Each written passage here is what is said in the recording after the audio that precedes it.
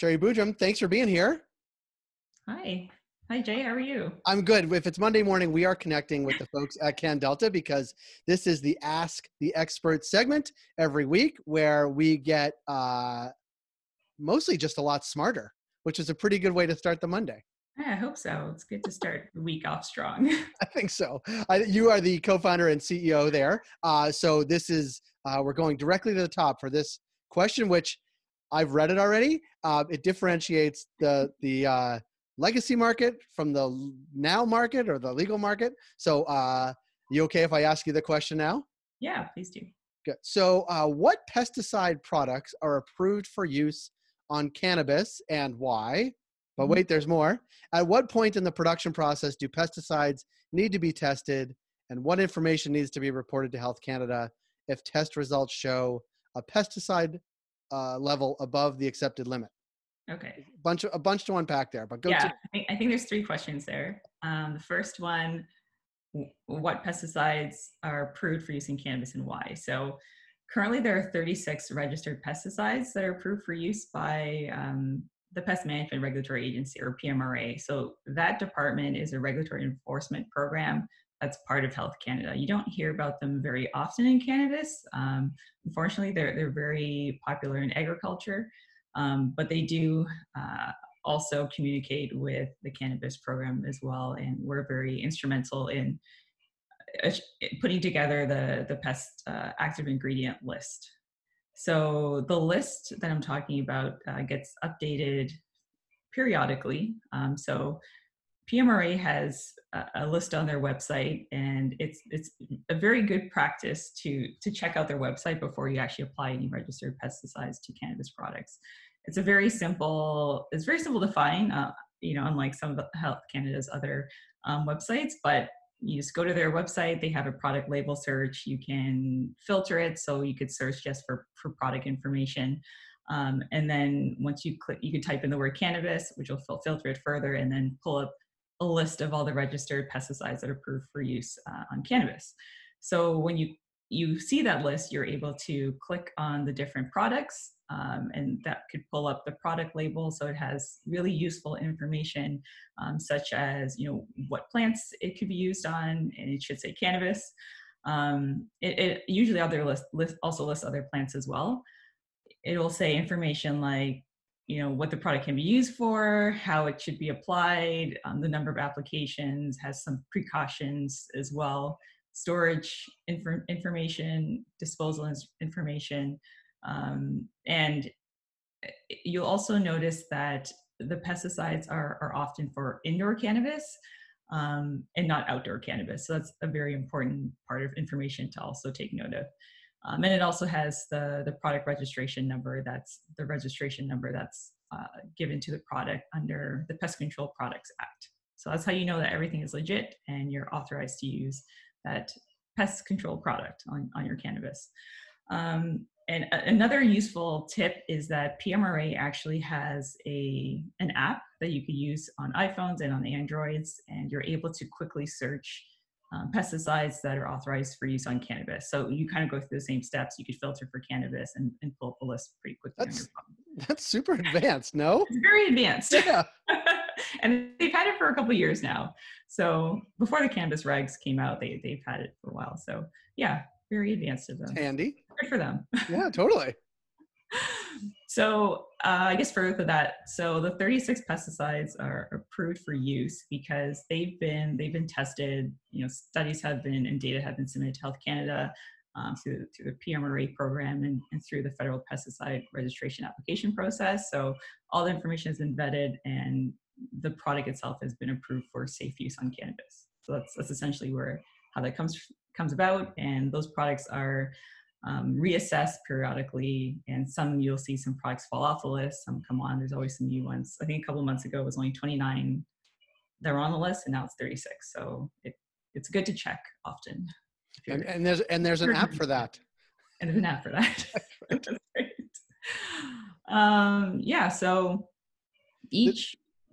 go ahead. Go ahead, because the second part I want to be sure we get to as well about what information needs to be reported and what happens if it's above the accepted limit. Yeah, let's just jump to that. So Um, so if you have, so I guess just to back up a little bit. So I guess the other part of the question was what point of the production process Oh, sorry. Yeah. you tested? So for cultivators, they need to test cannabis plants and cannabis plant seeds that are intended to be cannabis products. So that means that they're going to be finished packaged cannabis products for sale. So they need to make sure those plants and seeds are tested before sale or distribution or being exported. So that's the requirement for cultivators. For processors, they need to ensure that the lot or batch of cannabis meets the requirements before using it in further processing steps. So that could be extraction, formulation, packaging, labeling, whatever those processing steps are. They need to make sure that if they're buying it from a cultivator, that they're checking the C of A's to make sure that there's no pest control products that have been used or that are unauthorized. And if they are used, that there's nothing that equals or exceeds the limit. So Health Canada has a very extensive list of pesticides to be tested. There are 96, and the cultivator can test for those pesticides. But if they haven't tested for it, then it's up to the processor to do the testing to make sure that those the incoming product does not have any pesticides that have equal or exceeded the limit before they do anything further with it. So that's their responsibility. And this could be whether they're getting from cultivator or from another processor or from someone who is an industrial hemp license holder.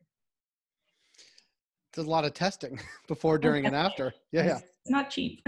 No, I know that. We've talked to some of those testing companies. It's a good business. Yeah. Yeah, and it's important to also know that depending on what your downstream processes are, it could also impact the amount of pesticide in the product. So if you're going to be distilling your product, then there's potential that the pesticides, even though it doesn't show up initially in your C of A, that it could potentially get, because it's such a low limit, but it could potentially be concentrated and show up in the final distilled product. So that's because THC and pesticides, most of the pesticides have similar boiling points. So when you go through the distillation process, they'll come out together and they're actually be concentrated. So you might actually see pesticides. Whereas something like if you're isolating CBD, you're going through a crystallization step, and the CBD will crystallize out in a pure form and leave the pesticides behind. So it's important to have knowledgeable staff and know when to do your testing. Yeah. And then the final part, I think it's the final part, like what happens if it's above the accepted limit within the within the guidelines or regulations? Right. So if you receive your C of A and the results are equal or exceeds the limit of quantification that's set by Health Canada for the pesticide active ingredients, then you're required to report to Health Canada promptly, like right away, within 7 calendar days. So you do have a very small window of time to report. You would have to submit information on the lots. So of course you're going to have to provide the certificate of analysis showing the test results. And once you submit that to Health Canada, they'll respond right away and say, okay, we need you to go through and conduct your investigation and go through your root cause analysis. So these are steps that the license holders should have built into their SOPs already, their standard operating procedures, and know that this is a step that they need to undertake. So it's a very normal step in manufacturing if there's any issues or failures with any of the products that have been released, or even if it hasn't been released yet, if there's any failures or deviations, this is a normal part of the process. So they will have to do an investigation internally. So that could look like looking at things like their manufacturing and production process, looking at how they store the product, their shipping. And they're also going to look at external factors like the third-party analytical testing lab that they use. Was there an issue on their end? Was it something that they calculated wrong? Do they have qualified technicians? Do they use validated methods? So all those sorts of things. So with the root cause analysis, Health Canada will want to know information on the lots of cannabis. So things like the weights, the type of cannabis. They'll look at batch records. They'll want to see the C of A's, the certificates of analysis.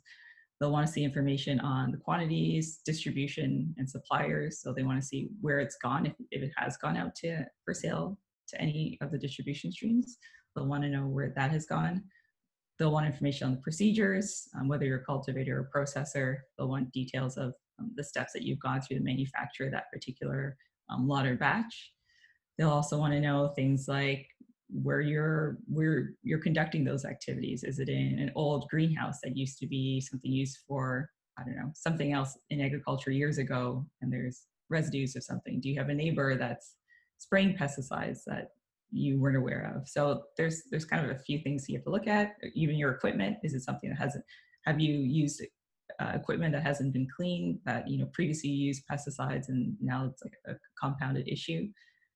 Is your staff trained?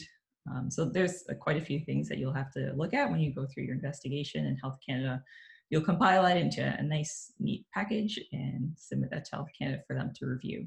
And another important point is that while this whole investigation is going on, you will need to quarantine all your affected lots and batches. If there's products that have gone out for sale, those will have to be recalled, and those other license holders or clients or even patients that you've sent it to need to be notified.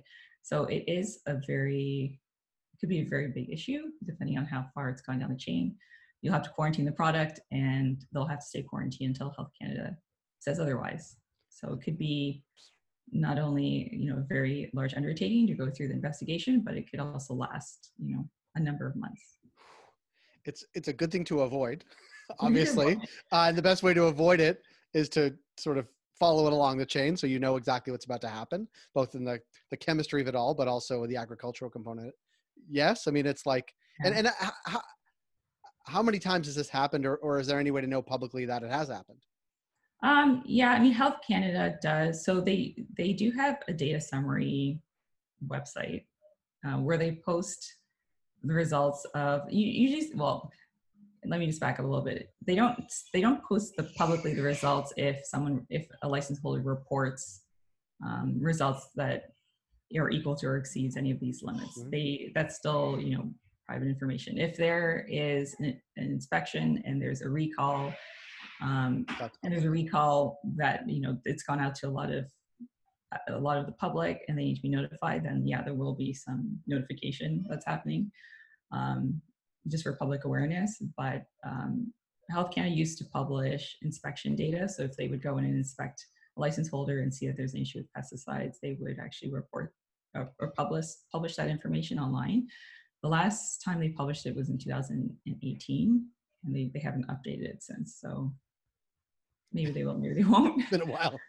Well, yeah, they're giving license holders the opportunity to do their investigation and explain. And it's not always something that gets out of hand. If it's stopped early enough and the license holder's done their due diligence of doing, the right testing and reporting and has a good handle on where all the products have been, then it could be contained. If it's a larger issue and there's negligence and, things have gone out to the public that, people might have consumed, then obviously more steps need to be put in place. Yeah. I mean, I wasn't joking at the beginning of this conversation that every Monday we get smarter, but this Monday we absolutely did get smarter. And I go back, actually, I think it might've been the first Ask the Experts that we did with you about, the big differentiation between the illicit or legacy market and the market, the legal market. Yeah. And this is, if not the biggest, one of the biggest sort of differentiators is that there's someone looking at what's in your product. Yeah, exactly. So not just pesticides, but there's testing that needs to be done on, microbial limits, other chemical contaminants, residual solvents, heavy metals. So, there's so many things that could go into the product, not always intentionally. If someone's growing it outdoors, soil can often have heavy metals that get uptaken into the cannabis plant. And then that's an issue. And, some people don't realize that, but there are, a number of things that can get into the plant that goes to sale for the public. So yeah, so that is definitely a difference between the legacy market and the regulated market. Yeah, yeah. Well, Sherry, as always, we appreciate hearing from the CanDelta team. This was a particularly enlightening one, I think, because it's something that I've never sort of dove into, but I appreciate the expertise. Thank you for your time today. Thanks for CanDelta's partnership overall, and we look forward to asking an expert next Monday as well. Thanks, Jay. Thank you. Sure.